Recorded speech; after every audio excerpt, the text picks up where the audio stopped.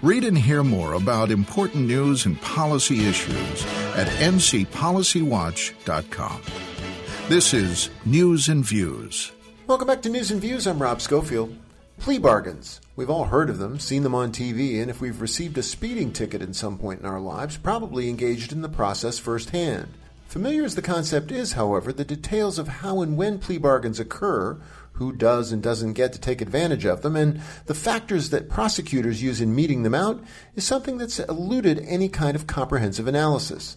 Until now, that is.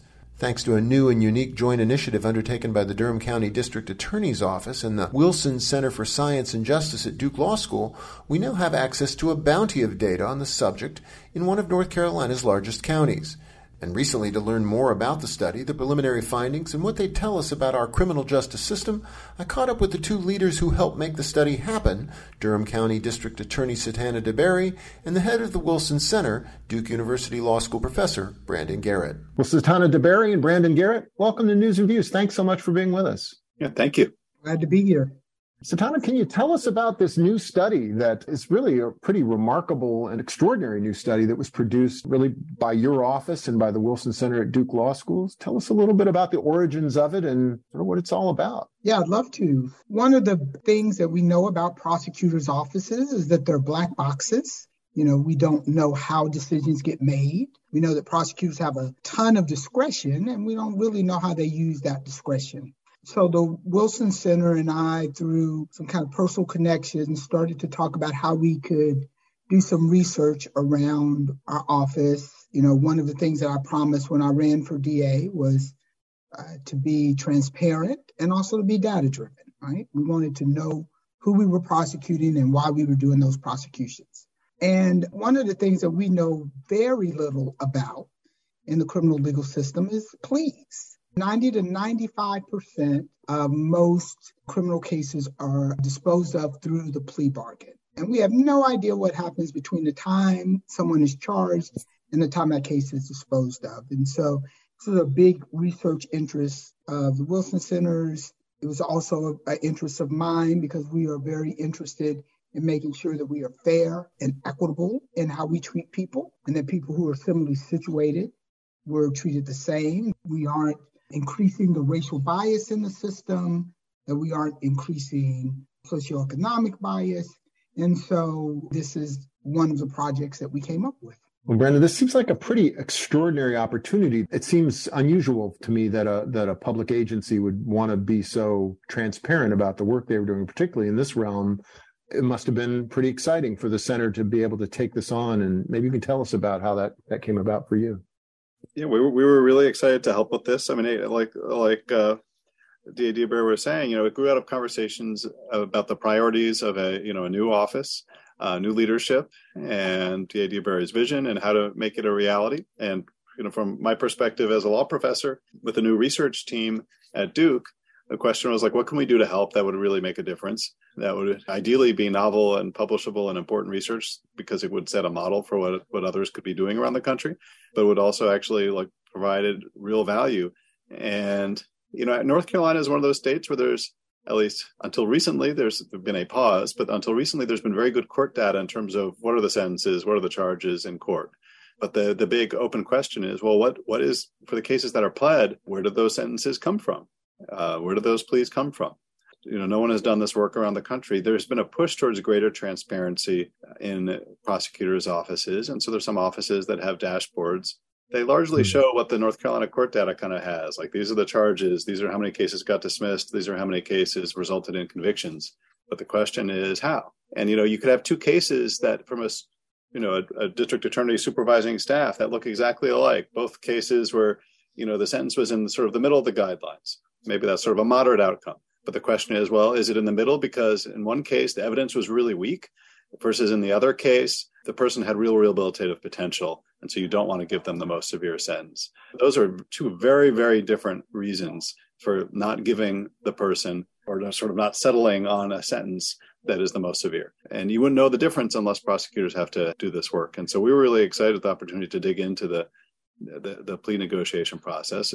And that said, we kind of think this should be what all ethical prosecutors and defense lawyers do, to basically show their work, that it's important to show your work, not just because it's good research and good data that you can rely on, but it's just good legal practice, because we want everyone to be thinking about their rationales and their reasons when they're making really momentous decisions, like to offer a plea to the defense. It is a negotiation. The defense has to look at that offer and decide that it's one they want to take, or they may push back, and ultimately a judge plays at least some role. And that's something that we also document through this work. But these negotiations shouldn't just be treated as, well, that's all in the shadows. That's backroom dealing. We wheel and deal and we negotiate justice in this country. Ideally, you want to have a set of good practices for how to fairly and equitably and carefully weigh the evidence, weigh what's important in terms of priorities, and produce good outcomes. That's Professor Brandon Garrett of the Wilson Center of Science and Justice at Duke University Law School. We're talking with him and with Durham County District Attorney Satana Deberry about a new study that's come out about plea bargains in Durham. Has anybody ever done this before that you're aware of? Brandon, has anybody else produced a report similar to this? No, there's another office in the country that was doing this at the same time. So tied for first place. And that was the office in Berkshire, Massachusetts. And actually, it was a conference here in Durham that the Durham DA's office helped to host with a number of other prosecutors' offices around the country, where we talked about our interest in doing this work. We had actually already been well underway with the Durham office, though.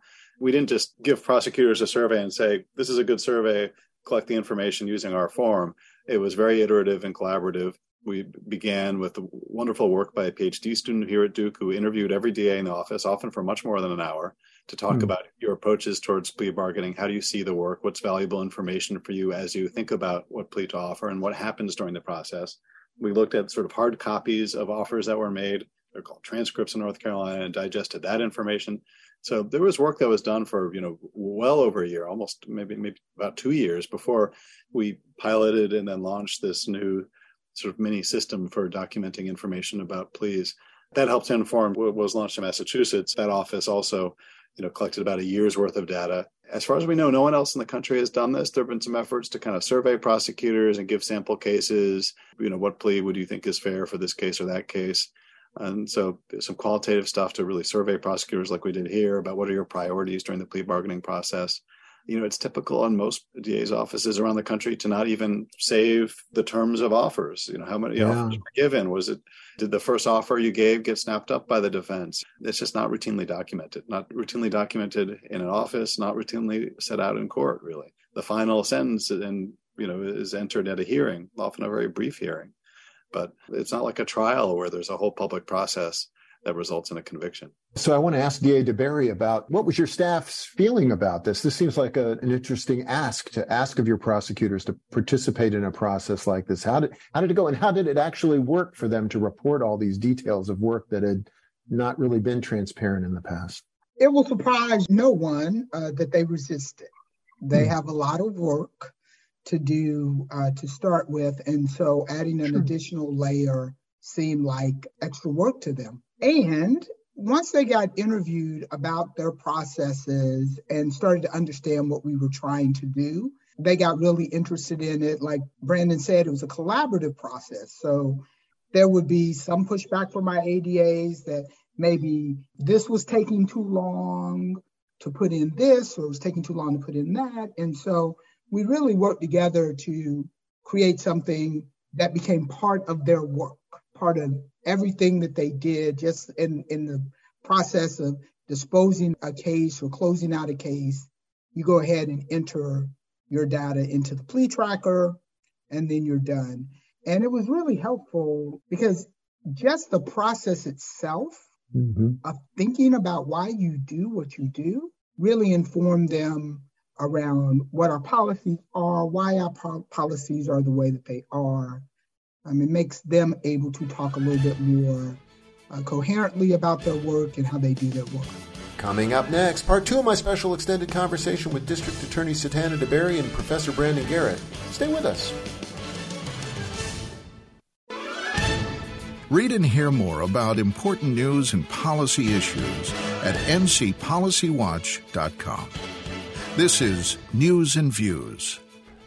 Welcome back to News and Views. I'm Rob Schofield. In part 1 of my special extended conversation with Durham County District Attorney Satana Deberry and Duke University Law School Professor Brandon Garrett, we discussed the groundbreaking new joint study undertaken by their institutions to examine plea bargains.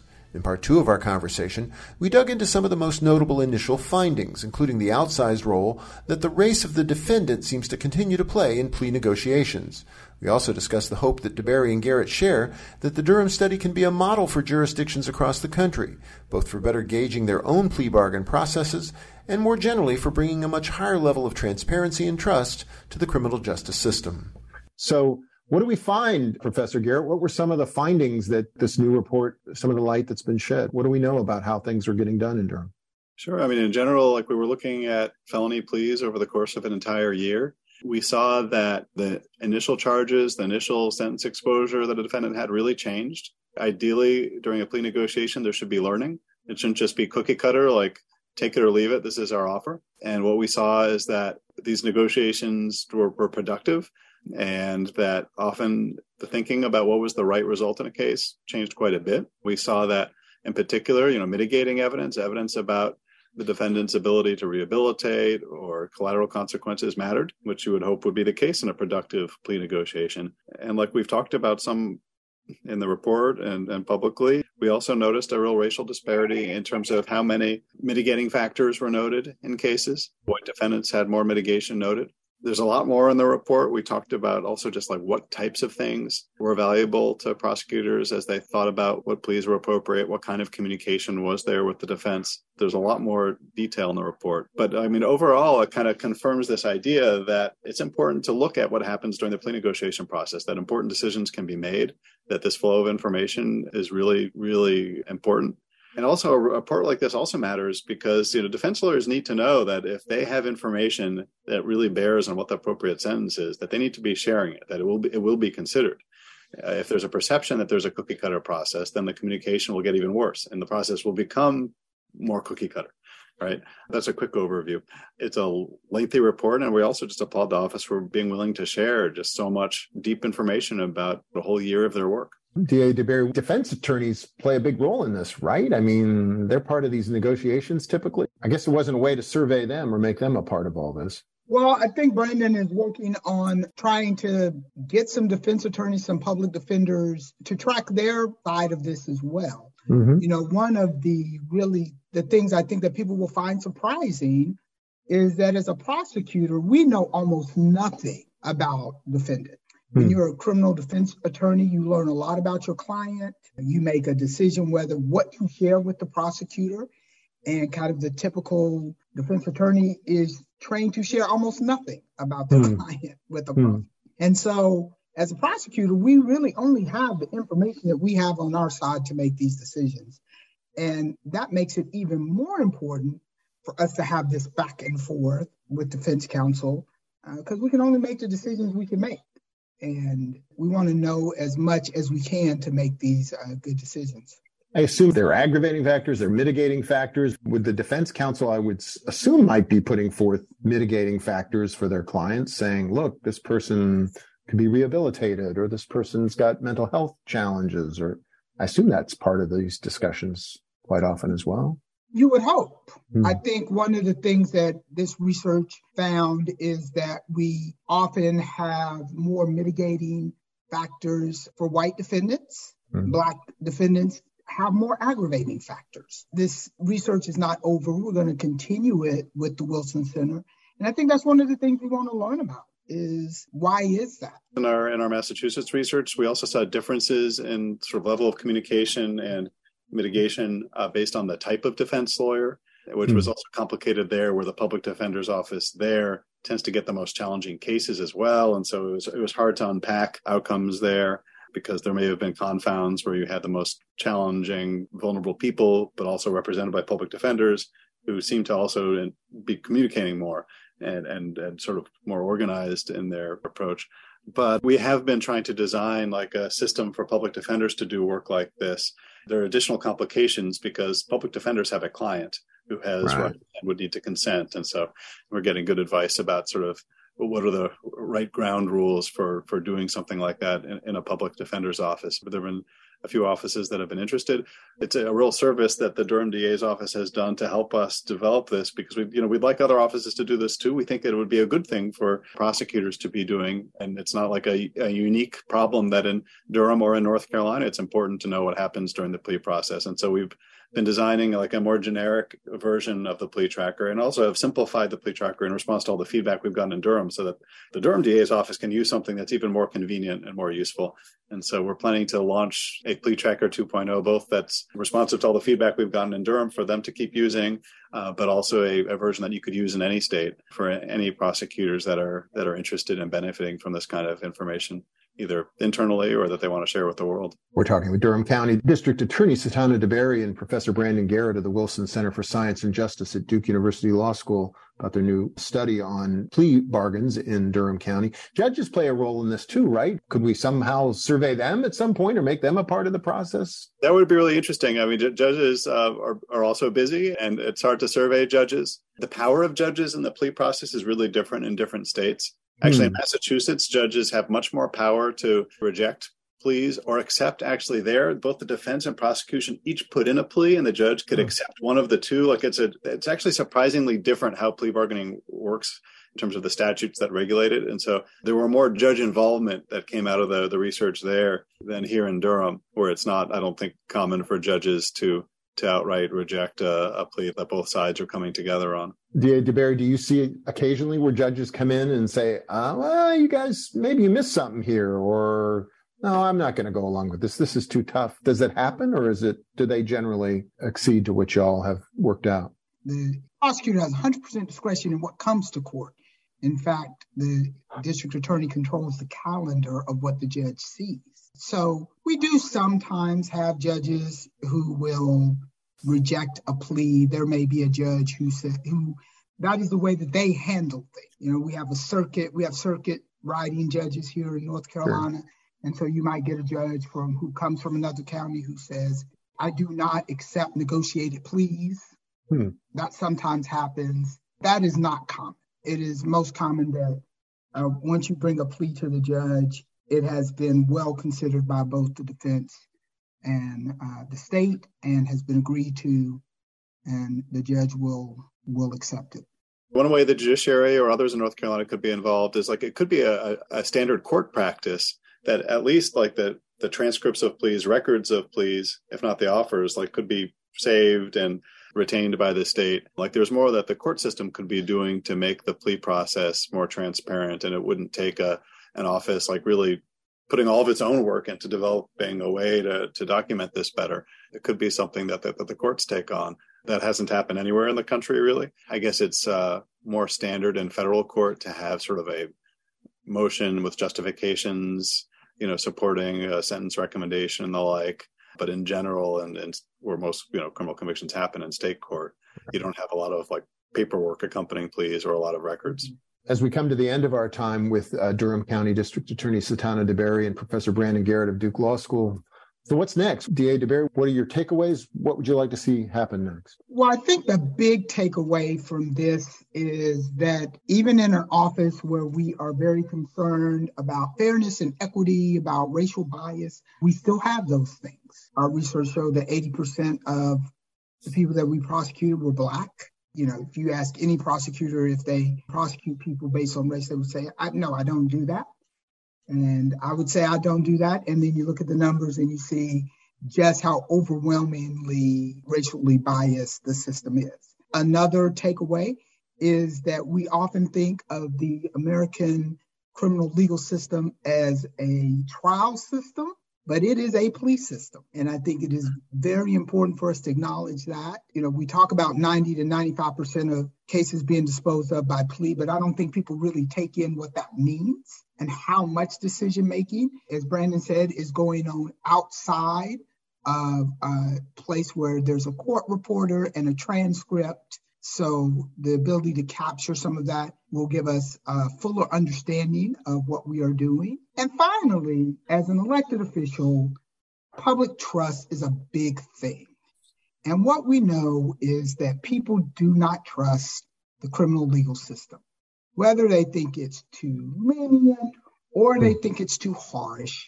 part of that is because they have no insight into what is happening. And for me, the biggest takeaway from this project is that we want our community to trust us.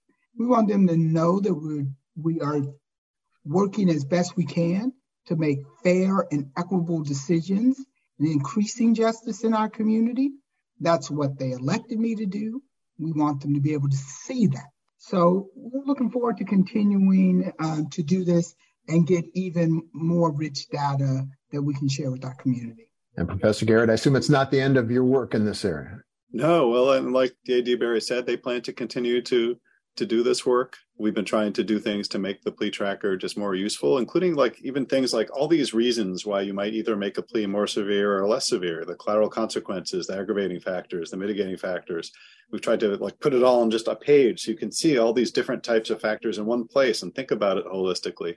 And we'd like to do this with more offices and hope that, a diverse group of offices around the country take this on as something that they think would be valuable, because we do think that it's important. And I think it's a reason actually why DAs in the office have come to us and said that over time they found this really valuable. It's not just because it's sort of good to show one's work in the abstract or that it feels good to show one's work, but it actually improves one's work if you have to set out your reasons. That's why judges are supposed to explain their reasons and offer them, like it's part of due process and legitimacy and what we want in a sound case. So this kind of like reason giving is really important. It's useful data, and we learn things about patterns that might be corrected over time. But it's also like what we should ideally be priding ourselves on as lawyers is that we are really carefully balancing the equities, especially lawyers that have enormous power and discretion like prosecutors do. Satana Deberry of Durham County is one of the nation's most innovative district attorneys. Professor Brandon Garrett is the director of the Wilson Center for Science and Justice at Duke University Law School.